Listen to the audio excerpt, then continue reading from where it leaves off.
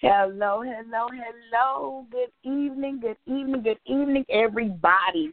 I hope y'all got y'all some pencils, pens, papers, your Bibles out, your laptops out. We got a lot of information tonight to go through. I was telling Sister Ramonda I was up a little late last night. I had to work today, and I got off work, and I took a nap, and I'm like, ugh. So if y'all hear me pause every now and again, that's me putting myself on mute because I'm still kind of groggy. I woke up, and I had all of my stuff together here, so I'm ready to go. All right, so let's have a word of prayer, and we're going to get started. Dear Heavenly Father, we thank you, God, for this awesome opportunity to be able to study your word, God. Some people in other countries aren't able to study your word like we are, God. We just are open and free just to be able to learn all there is to learn about you, God. You're just an awesome God. As we study your word tonight, God, please give us wisdom, clarity, knowledge, and understanding. Bless those that are in the Bible study tonight, and bless those that are coming and on their way, God. We just thank you. Bless Sister Ramonda, our facilitator, and her family, Lord, and just, lift them up in prayer and lots of loves and hugs from Florida for them, God. In Jesus' name we pray, amen. All right, so remember last week I was talking about this week we're going to start at Genesis chapter 35. So we're going to get through 35 tonight. We are going to skip 36 because basically 36 is about the descendants of Esau. We're going to touch on only two verses in chapter 36. Then we're going to jump right on into 37. And if we get through 37, we might even touch on 38. Okay, if not, to pick back up next week in 38. Even though 38 is about a little hiccup with Judah, it's still part of the genealogy of Christ. It's still in that link, in that line. When it mentions women in Christ's lineage, her name comes up, which is Tamar, and we're going to talk about her. So last week we finished off at Genesis chapter 35. I'm taking my sticky note off. We're going to jump right in tonight because I have a lot of information. Okay. All right. So let's arise, go up to Bethel, dwell there, and make thee an altar unto God that appeared unto thee when thou fleddest from the face of Esau thy brother. Then Jacob said unto his household and to all that were with him, put away the strange gods that are among you, and be clean and change your garments. Let us arise and go up to Bethel, and I will make there an altar unto God, who answered me in the day of my distress, and was with me in the way which I went. And they gave unto Jacob all the strange gods that were in their hand, and all their earrings which were in their ears, and Jacob hid them under the tree, the oak which was by Shechem or Shichem. Here's the thing. He was in a spot where he didn't have no business. So before they could go into the presence of the Lord, they had to purify themselves. He had to purify all the people that were with him and get rid of all of their gods that they were worshiping. And we know that Rachel, she stole her father's gods when they left Padam Aram. Okay, so now he's got to get rid of all that. They did that. They journeyed, and the terror of God was upon the cities that were round about them, and they did not pursue after the sons of Jacob. Remember, the sons of Jacob tricked the king and his son into getting circumcised and everybody in the city so that it rendered them weak. And then the sons went in, slew the city, the men of the city, and then took everybody hostage, okay? So Jacob came to Luz, which is, or Luz, verse 6, which is the land of Canaan, that is Bethel. He and all the people that were with him, remember, he has a slew of people that were with him. And he built there an altar and called the place El Bethel, because there God appeared unto him when he fled from the face of his brother. So remember I said El Bethel or El Bethel. El always means God. The E-L in El always stands for God.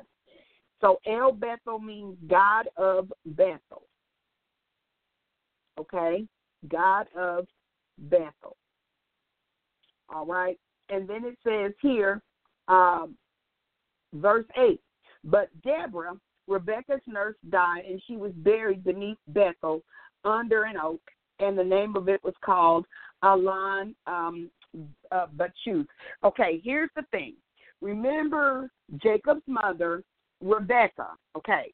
She had her own nurse, and pretty much the nurse, was just like the nannies of today. They raise, they help raise the children. Okay, so it must be that Rebekah has already passed on because now the nurse is there in Jacob's camp. Remember, they're only about 30 to 50 miles away from, where they were supposed to be in the first place. So she's already at the camp, okay? So just know that no matter how many times we mess up and act ungodly, we can return to God. We first must repent, then obey. Okay, sounds easy, right? Well, we live in the flesh, and sometimes not walking in the Spirit can get us caught up. All right, now the devil knows what our triggers are, okay? So approximately, like I was talking about last week, for about 10 years, Jacob hung out about 30 to 50 miles from Bethel, the place where God told him to go. Just that far. Now, remember, though, 30 to 50 miles is not a 30 to 50-minute car ride. They were on foot. So it's about 4 days. It's about a 4-day.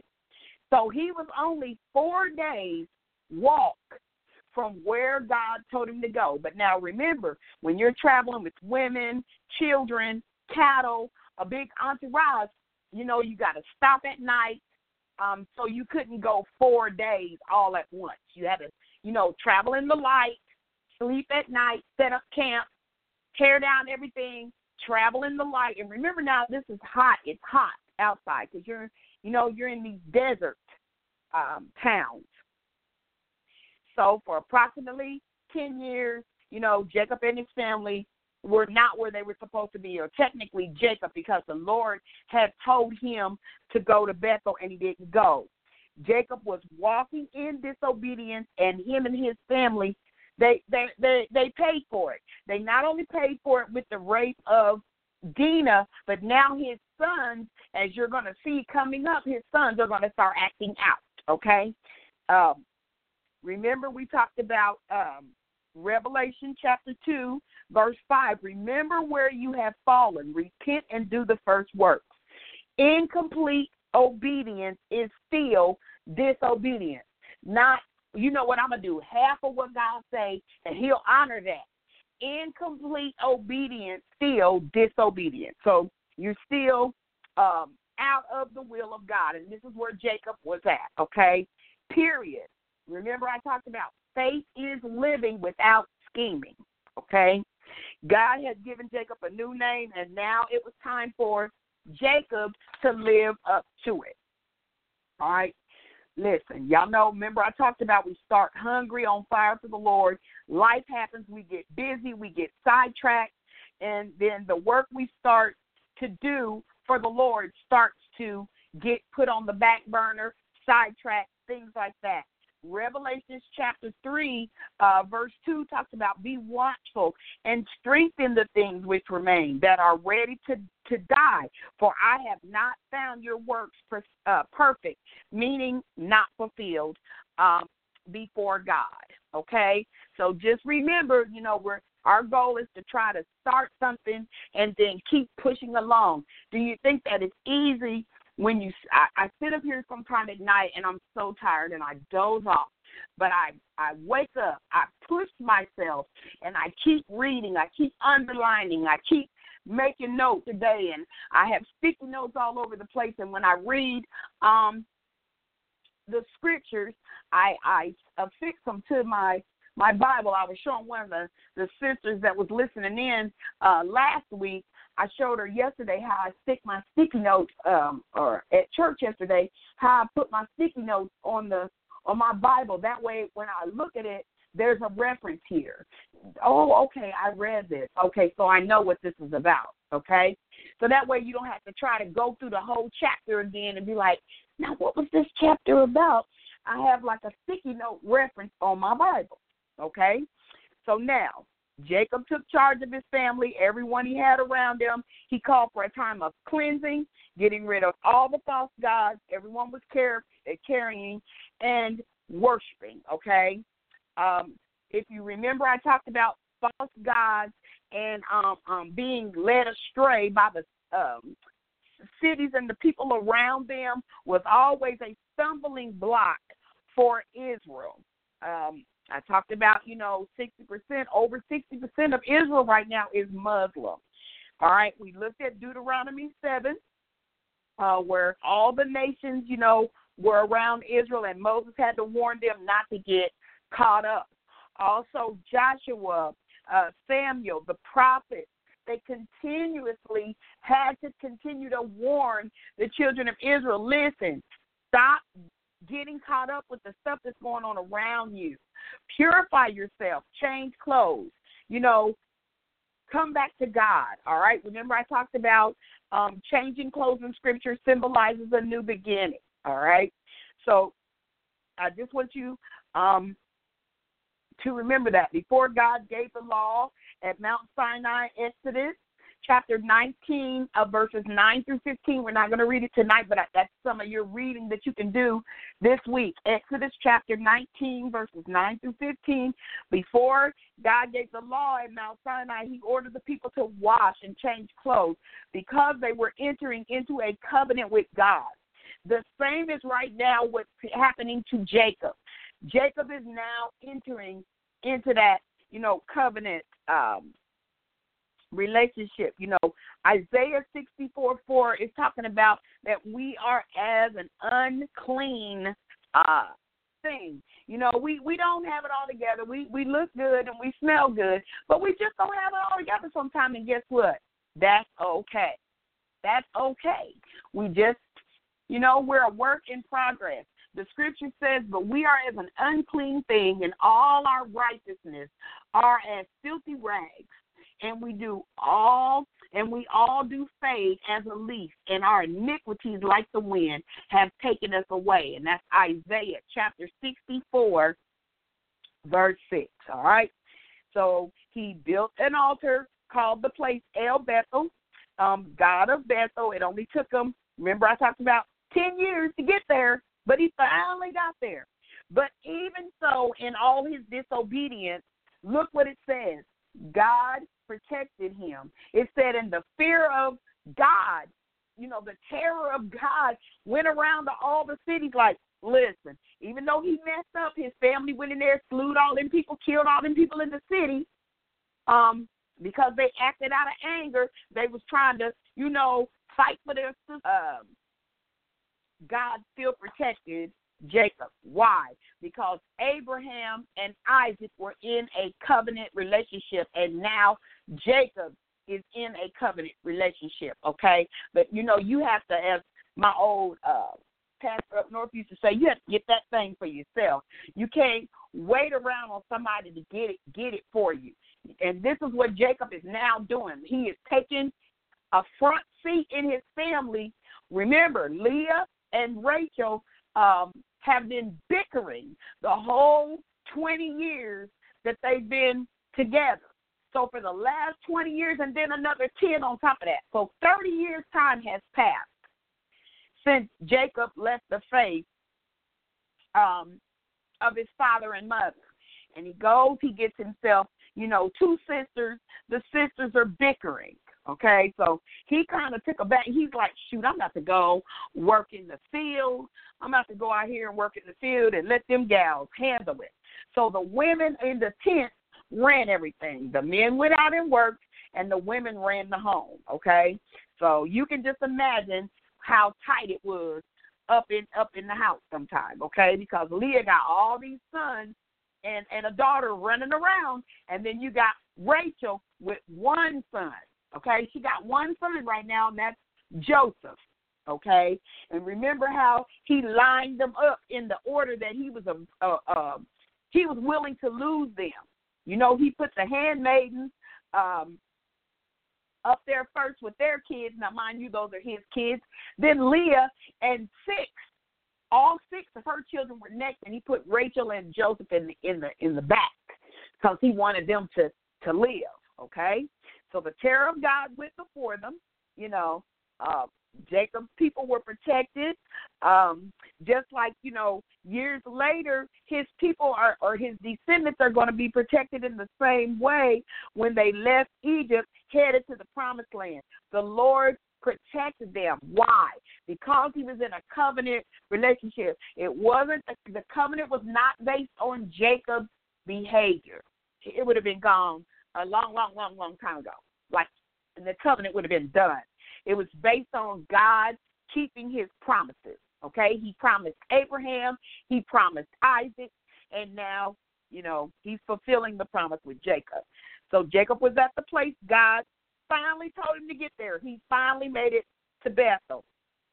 He built an altar, he gave it a name, and then he poured out a wine offering, okay? So let's keep reading. It says here, Rebekah's nurse came, and God appeared, verse 9. We're in chapter 35 of Genesis. And God appeared unto Jacob again when he came out of Paddan Aram and blessed him. And God said unto him, thy name is Jacob. Thy name shall not be called any more Jacob, but Israel shall be thy name. And he called his name Israel. Okay, and God said unto him, I am God Almighty, El Shaddai. That's what that means. El Shaddai is God Almighty. Okay, so El Shaddai, Shaddai.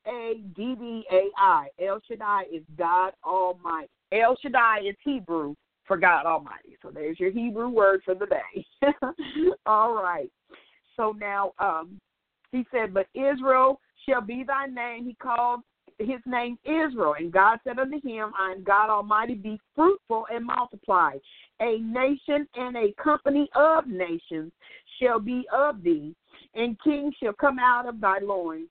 And the land which I gave Abraham and Isaac, to thee I will give it, and to thy seed after thee I will give the land.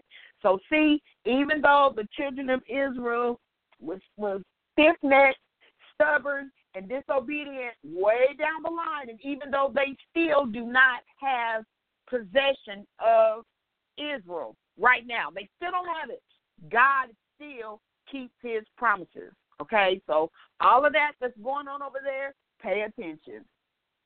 God went up from him in the place where he talked with him, and Jacob set up a pillar in the place where he talked with him, even a pillar of stone, and he poured a drink offering thereon, and he poured oil thereon, okay? So remember I talked about oil, representing the spirit, okay? We're going to get into those later on because it's going to be a lot of ritual stuff coming up, and we're not going to get into it tonight because that's a whole nother class. All right, so Jacob called the name of the place where God spake with him, Bethel.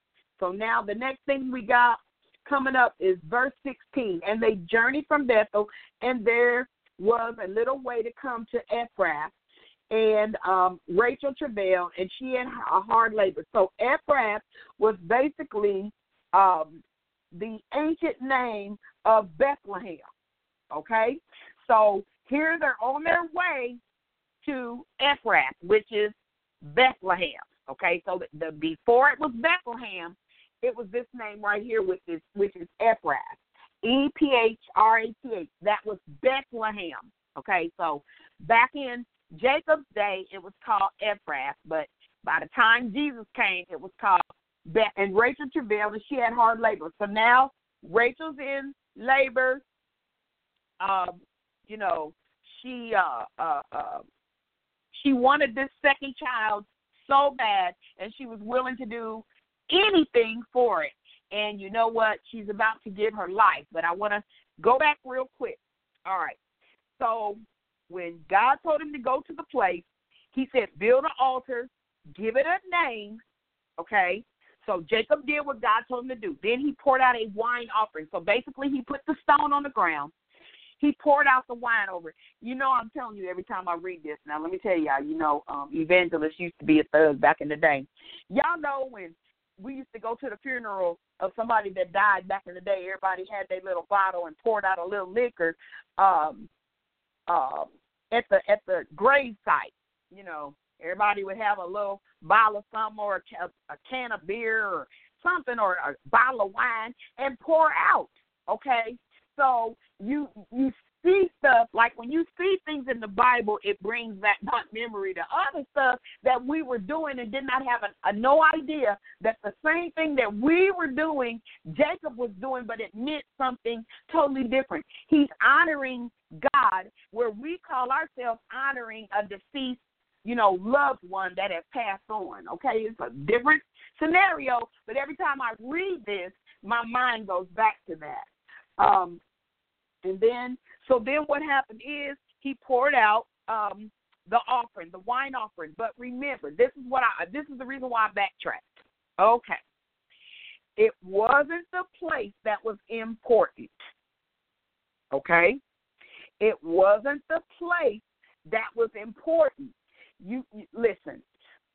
The Jewish people were very attached to different people, places, and things. Buildings, sites were things like now, you know, people still flock over to the Holy Land. Yes, that is one of my things to do on the bucket list, okay? But we as Christians get attached to buildings and people, places, and things, but a holy site can never replace a holy God. All right? A holy site can never replace a holy God. So now Jacob put the pillar of stone there, the rock there. He poured the wine on over it. He went on about his business. He didn't stand there and worship the stone. You know, he didn't say, you know, ooh, can't nobody else come around this stone because this, you know, God was here and I don't want to share this with nobody. This is what God did for me and I'm not sharing it with anybody.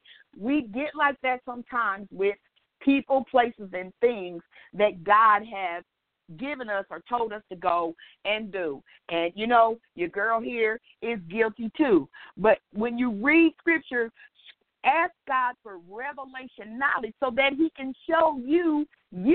When you can start looking at yourself and go, oh, wow, yeah, that was me. Ugh. Yeah. Ooh, thank God for Jesus. You know, thank you, God, for being merciful. So, you know, just remember that, you guys, that a holy building or a holy site can never replace a holy God, okay? Never, ever, ever. Why do you think that Moses' body was never found? Because people would have went there and worshiped him. You got to be, you know, be careful when we get attached to things down here on this earth. You know, this is not eternal here, okay? So now, verse 17, and it came to pass when she was in hard labor that the midwife said unto her, fear not, thou shalt have this son also. And it came to pass as her soul was departing, for she died, that she called his name Ben-Ani. But his father called him Benjamin. Now, that's a kind of a funny play on words. Here's the thing. Ben-Ani, because I wrote these down, I was like, now why would she name that? Okay. So, Ben-Ani means like son of my sorrow or son of my misfortune. So who would want to walk around with a name like Ben-Ani saying, I'm the reason my mama's dead. I'm the reason for my mother's sorrow. Names back then had meaning. So Jacob, he stepped in, okay, and changed the name. His father called him Benjamin, okay.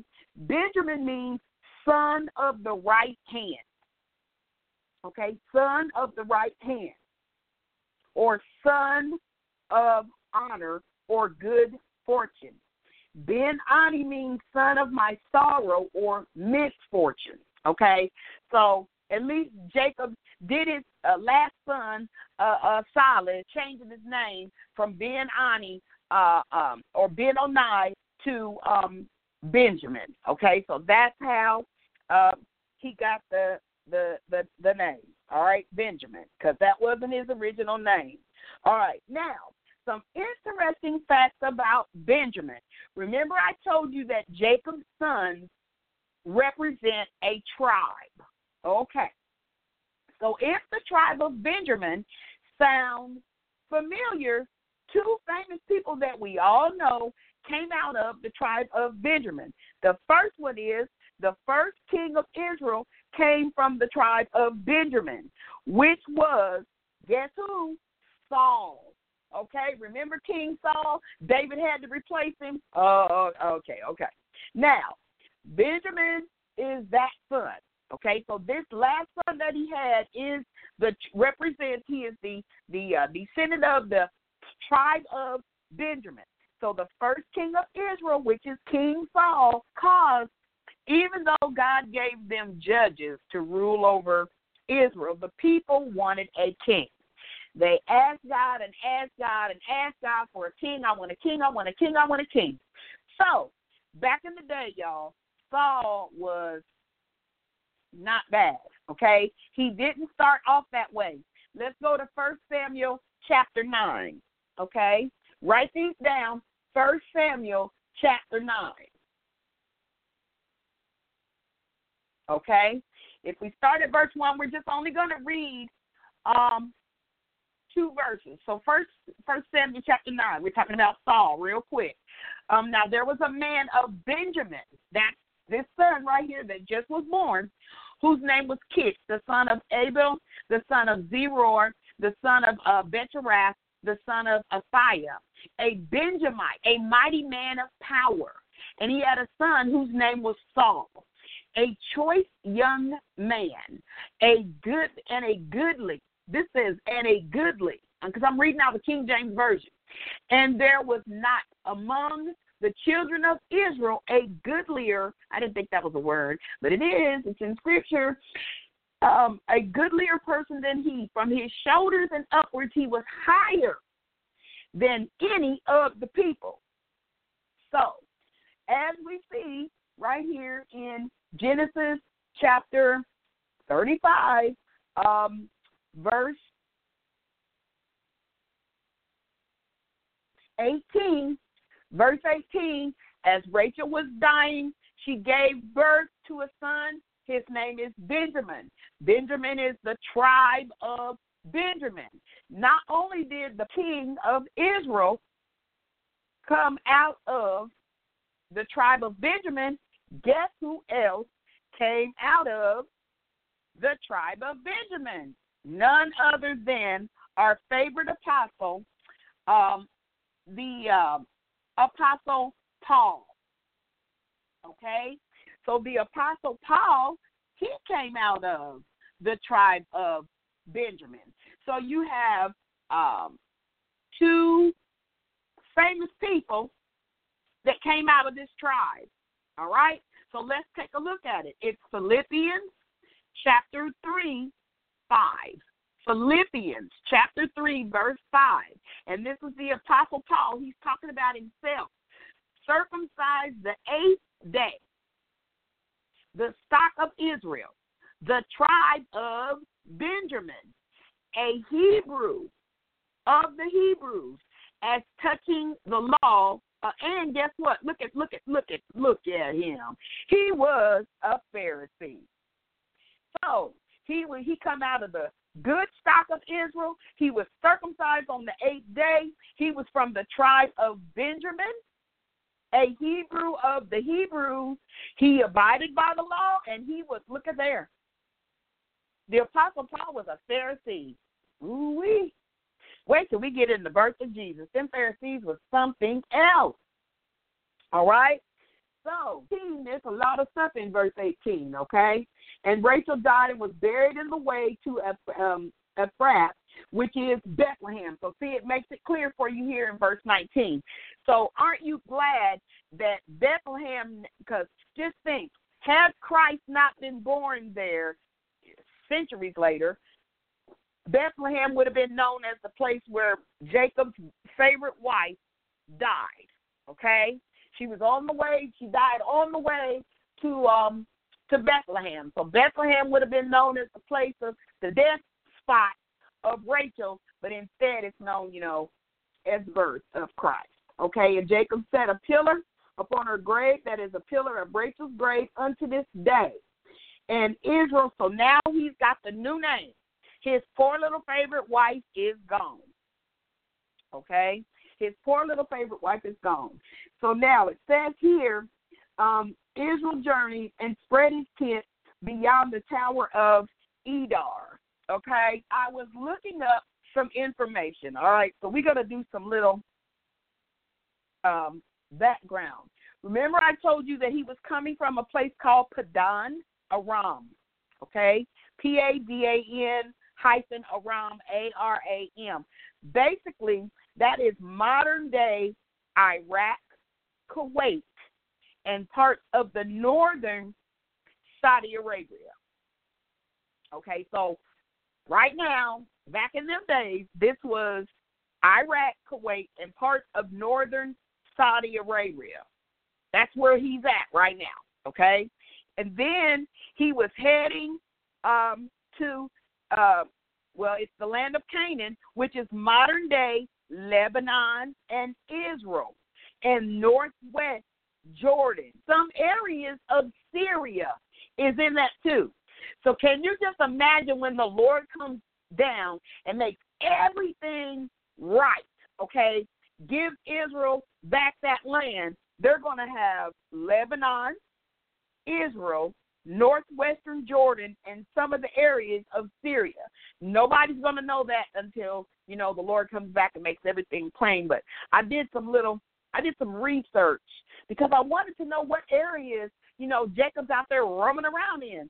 So right now, he's roaming around our modern day Lebanon, Israel, northwestern Jordan, and some of the areas of Syria. Okay, so that's where he's at right now. So when I say it's hot, it is hot in them deserts, okay? It's hot. There ain't no beach, ain't no sand. Remember, they lived in wells. Remember, they had the fight of the wells with poor Isaac. They dug a well, somebody else took it. They dug another well, somebody else took it. So at least Jacob is not having that problem. Jacob's problem right now is more inner because he's got family turmoil going on. Okay, remember, he's got favorite children, he had a favorite wife, and now he's got those two sons by the favorite wife. All right, so it says here, and Israel journeyed and spread his tent beyond the tower of Edar. Basically what that is, it's like a watchtower for shepherds. It's between Bethlehem, because remember, he was on his way, like he's in the middle of Bethlehem and Hebron. Hebron is where he's at. Okay, so he's in the where the Lord actually told him to be. Okay, so he's where he's supposed to be, but he finally settled down, pitched the tent. Right? Okay, so now he finally settled down, pitched the tent. So now when somebody says, who do you know that came out of the tribe of Benjamin? You can say the first king of Israel, which is Saul, and you can also say the Apostle Paul, okay? So that's who came out of that. All right, so Ephrath, another name for Bethlehem. Ephrath means fruitful, and then the other name for Ephrath is Bethlehem, which is house of bread, Okay? That's funny, that's the name of that. House of bread is Bethlehem. Why? Because who came out of Bethlehem, out of the house of bread? The bread of life. Isn't that just awesome? Doesn't that just get you all excited? I don't know about y'all, but it does me. All right, very good. So now let's keep on going. Remember I told you Jacob got family drama just like anybody else, okay? So now we're going to see this family drama play out because, remember, Jacob is a quiet person. He was not a standoffish type of man. The women were running his house, and now his son's thinking they're going to take over because Jacob is a quiet fellow. He's not no tough guy. Now, Abraham, he'll get with you. Isaac was a little bit more quiet, and he lived the longest of all three of the patriarchs, Isaac. But you don't read too much about Isaac. Isaac was quiet. He did what the Lord told him to do. He stayed where the Lord told him to stay, and he was quiet. Okay? Jacob, on the other hand, he got family drama. Past when Israel dwelt in that land, that Reuben, now this is the oldest son, went and lay with Bilhah, his father's concubine. Notice they didn't call her the wife. Every time I read that, when they say Jacob had 4 wives, well, technically, he was married to 2 sisters, and the 2 sisters had handmaidens, and here it's calling them concubines. So, okay, not the wife. All right, and Israel heard it. Now, the sons of Jacob were 12, because remember, Benjamin adds on to the 12, because you got 2 by Rachel, 6 by Leah, and then the handmaidens have 2 apiece. So that's what is that? 4, 6, 7, 8, 9, 10, 11, 12. All right, that's 12. All right. So it says here, sons of Leah are Reuben, Jacob's firstborn, and Simeon, and Levi, and Judah, and Issachar, and Zebulun, and the sons of Rachel, Joseph, and Benjamin. And the sons of Bilhah, Rachel's handmaids, Dan and Naphtali.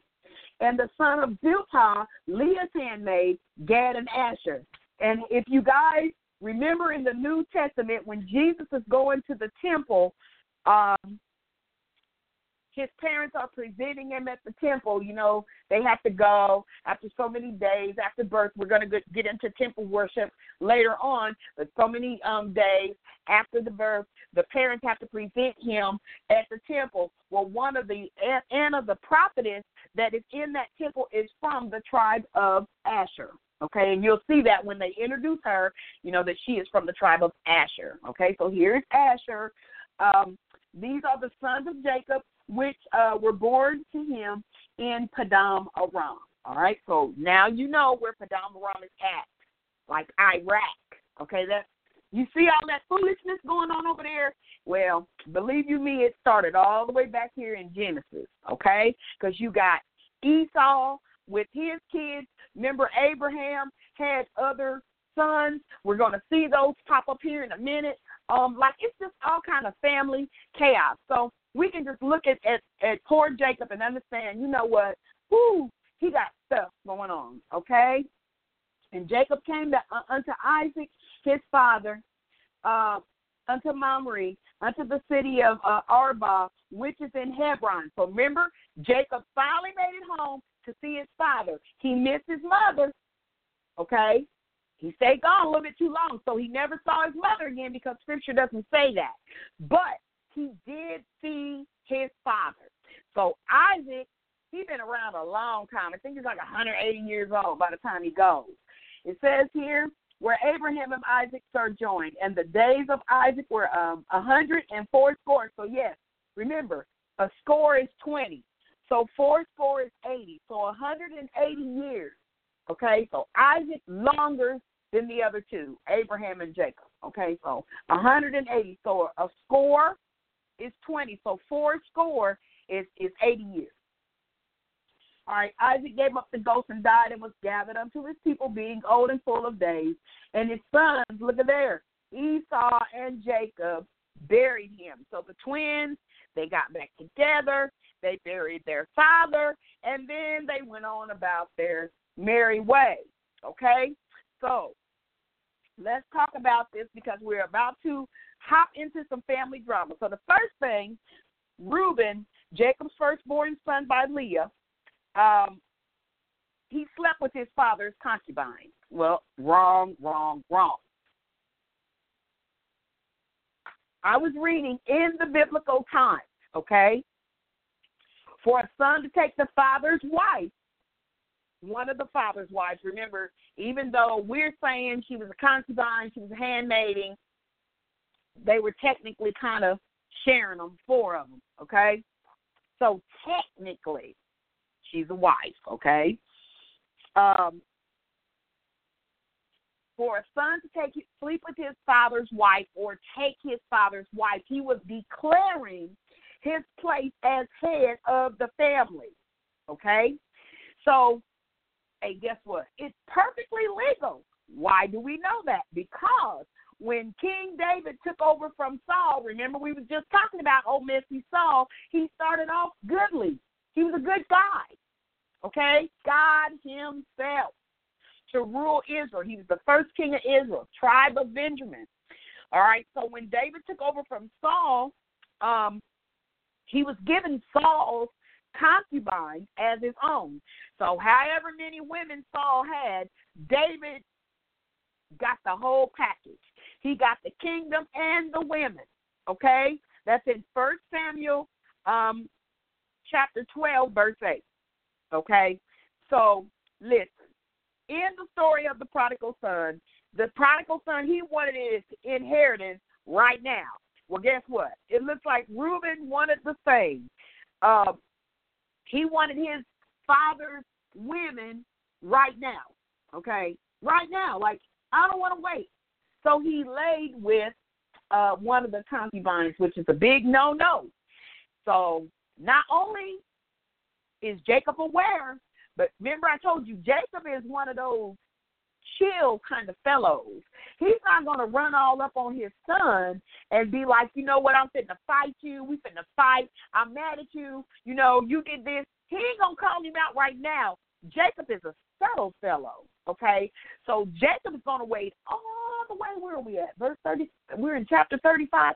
He waits all the way till like chapter 49 and kicks him down. So now Reuben has officially lost his place as head, okay? Because even though he's the firstborn, he no longer has firstborn rights. He lost his firstborn rights, okay? But he's about to find out that he lost his firstborn rights, okay? So, family drama. And we think we have it easy sometimes, or people think that we have it easy because we are Christians. No, we are not exempt from trials. We are not exempt from tribulations. We are not exempt from drama. But just like with Jacob and his family, sometimes we bring drama and trials onto ourselves. When God tells us to go left and we go right, well, we're crying and asking God for forgiveness, and God shows us mercy. But sometimes, as my granny used to have to say, you have to eat poop with the chickens.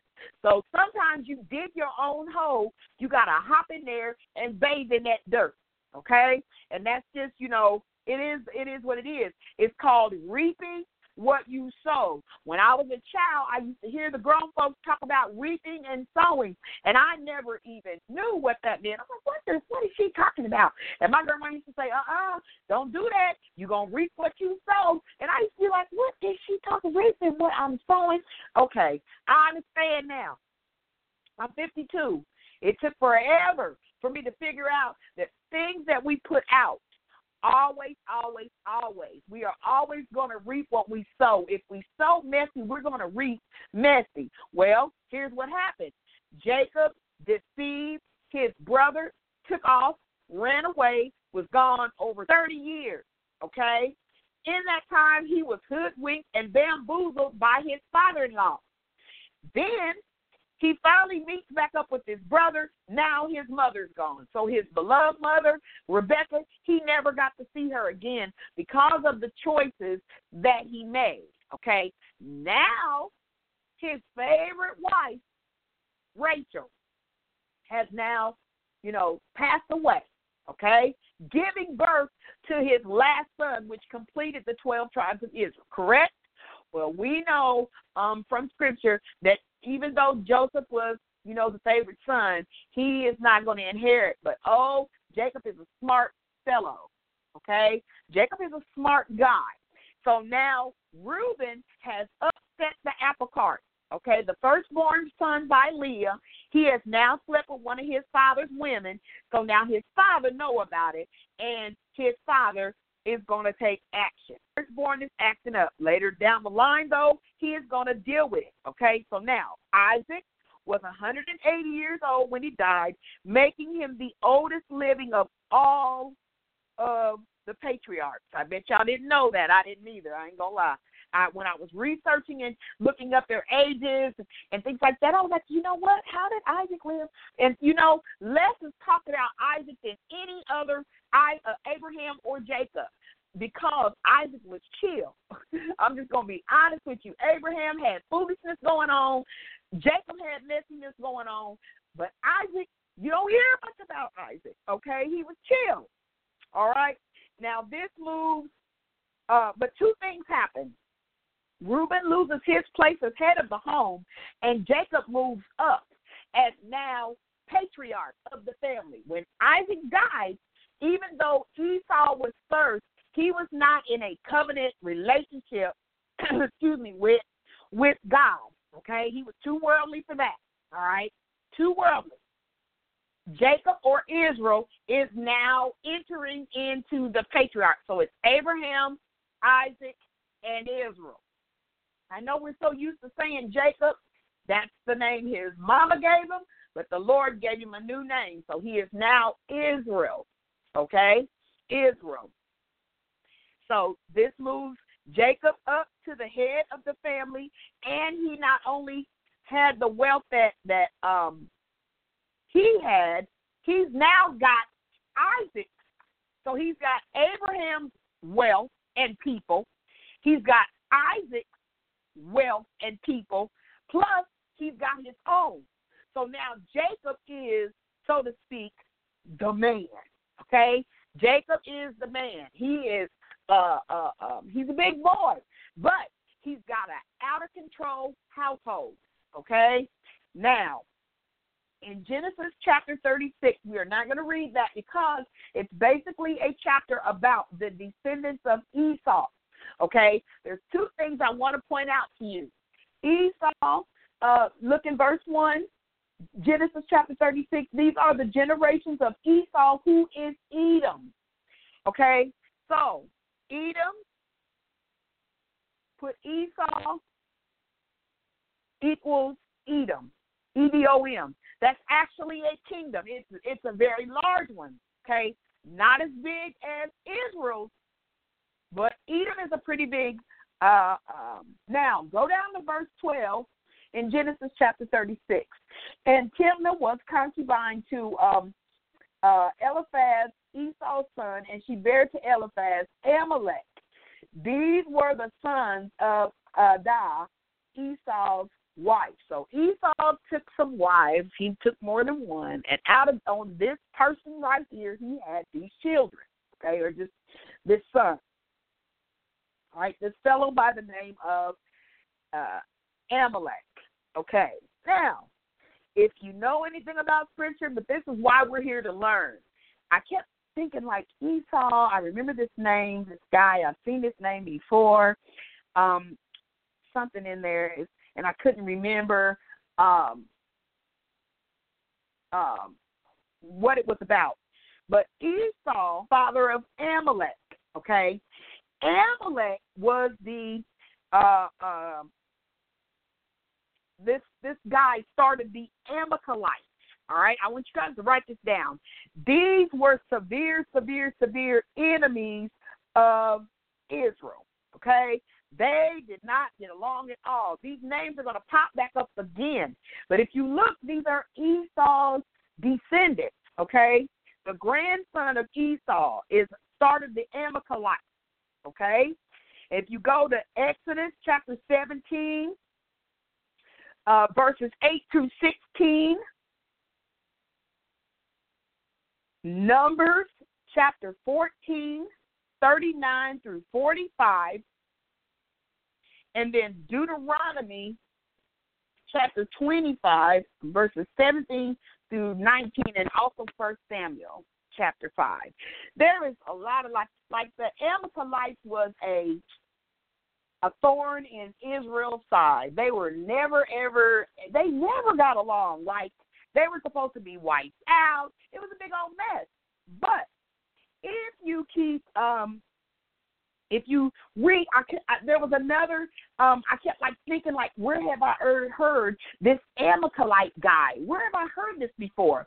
If you look in the book of Esther, okay, Haman, that messy Haman in Esther that was trying to kill all of the Jews, and you know Mordecai, if anybody knows the story of Esther, Mordecai was laying at the gate acting a fool. Esther come out, what's the problem? He tells her, you know, what's going on. Esther got to save her people. 4:14 talks about, you know, you was here for such a time as this. So, same Haman in the book of Esther was a descendant of Agag, A-G. And guess who he was the king of? The Amalekites. Okay? So that's why it's always good to study the Old Testament, because, you know, people are like, oh, the Old Testament's not really relevant. Well, you're not going to get all the history, because who knew that the Apostle Paul came from, you know, the tribe of Benjamin? Who knew that Saul, the first king, was a Benjamite? Who knew that? I didn't when I first started studying some many years ago. But like I said, I had sticky notes in my Bible. So when I turn to a specific chapter, I know what I'm looking at. That's why I'm giving you guys these scriptures now. So in the book of Esther, messy Haman, where they, you know, that, you know, the one that planned that jail for Mordecai was the one he ratted in. That's the line from The Color Purple, but that's what I use for that. When we get to that book, we're going to have a lot of fun with that, because I do a lot of movie subtitles and stuff like that.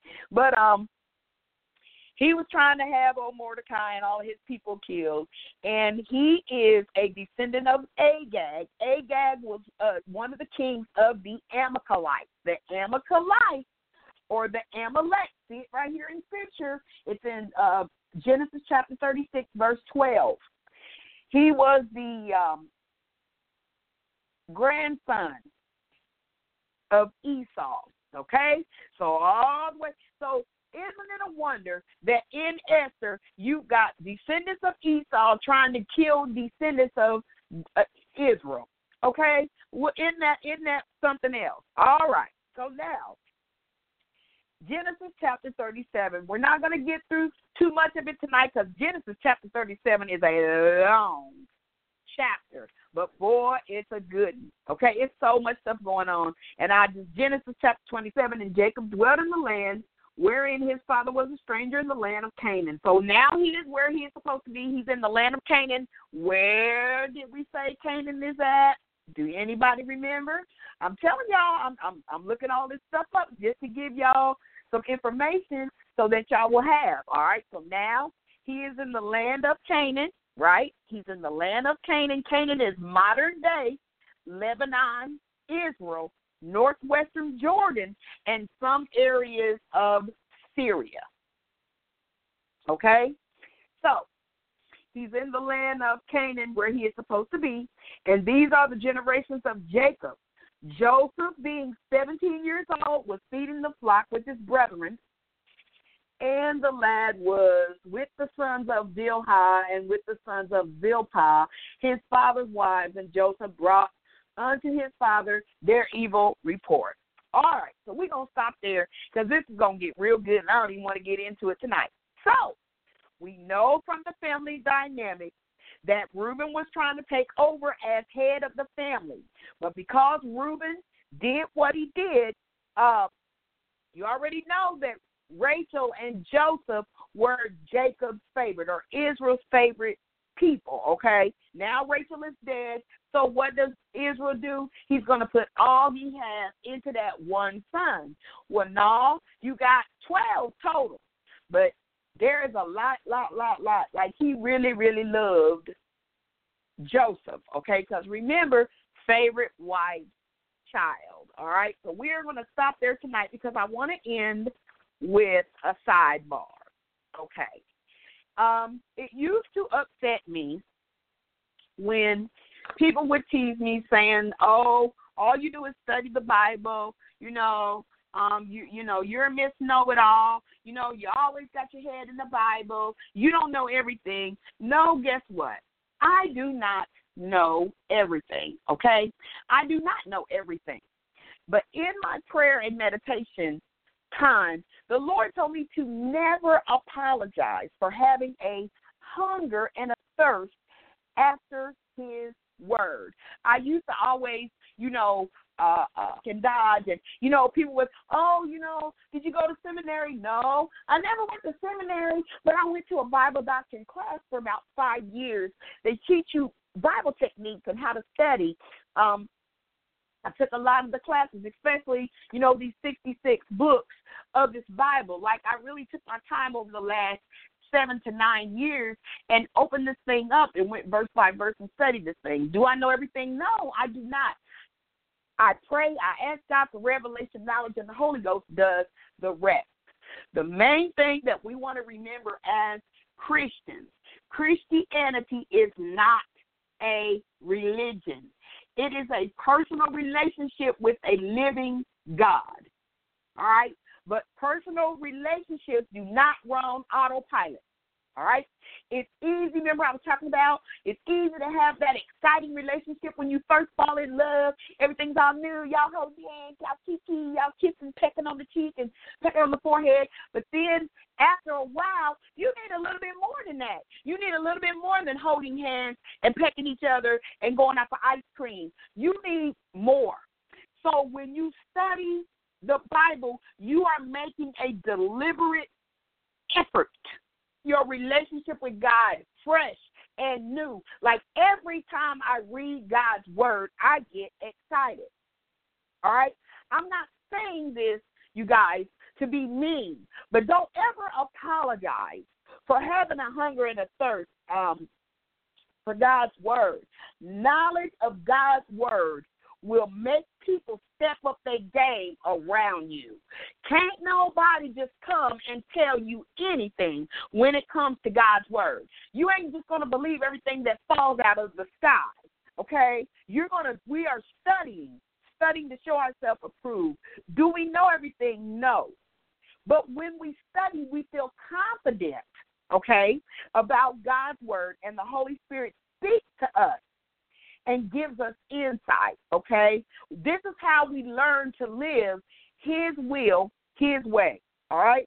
This comes from many years of study and many years from separation. No elevation without separation. Study time. Read Psalms, chapter 1, verse 2. Read Joshua, chapter 1, verse 8. You guys, I really want us to get serious about this thing, because only what we do for Christ will last. The scripture says, keep this book of the law always on your lips. Meditate on it day and night, so that you may be careful to do everything written in it. Then you will be prosperous and successful. That's Joshua 1:8. All right, so guys, don't apologize. This is all a learning effort for everybody. God bless you. God keep you. I'm so glad everybody tuned in tonight. Next week, we are going to start on Genesis 37. We're going to talk about Joseph and his cutesy little coat of many colors. And then we're going to go into Judah and Tamar in 38. I call that a hiccup. All right? And then we're going back to Joseph. There's a lot to talk about with Joseph, okay? Because God has his hand in everything, all right? So thank you all for tuning in tonight. Good night, and God bless.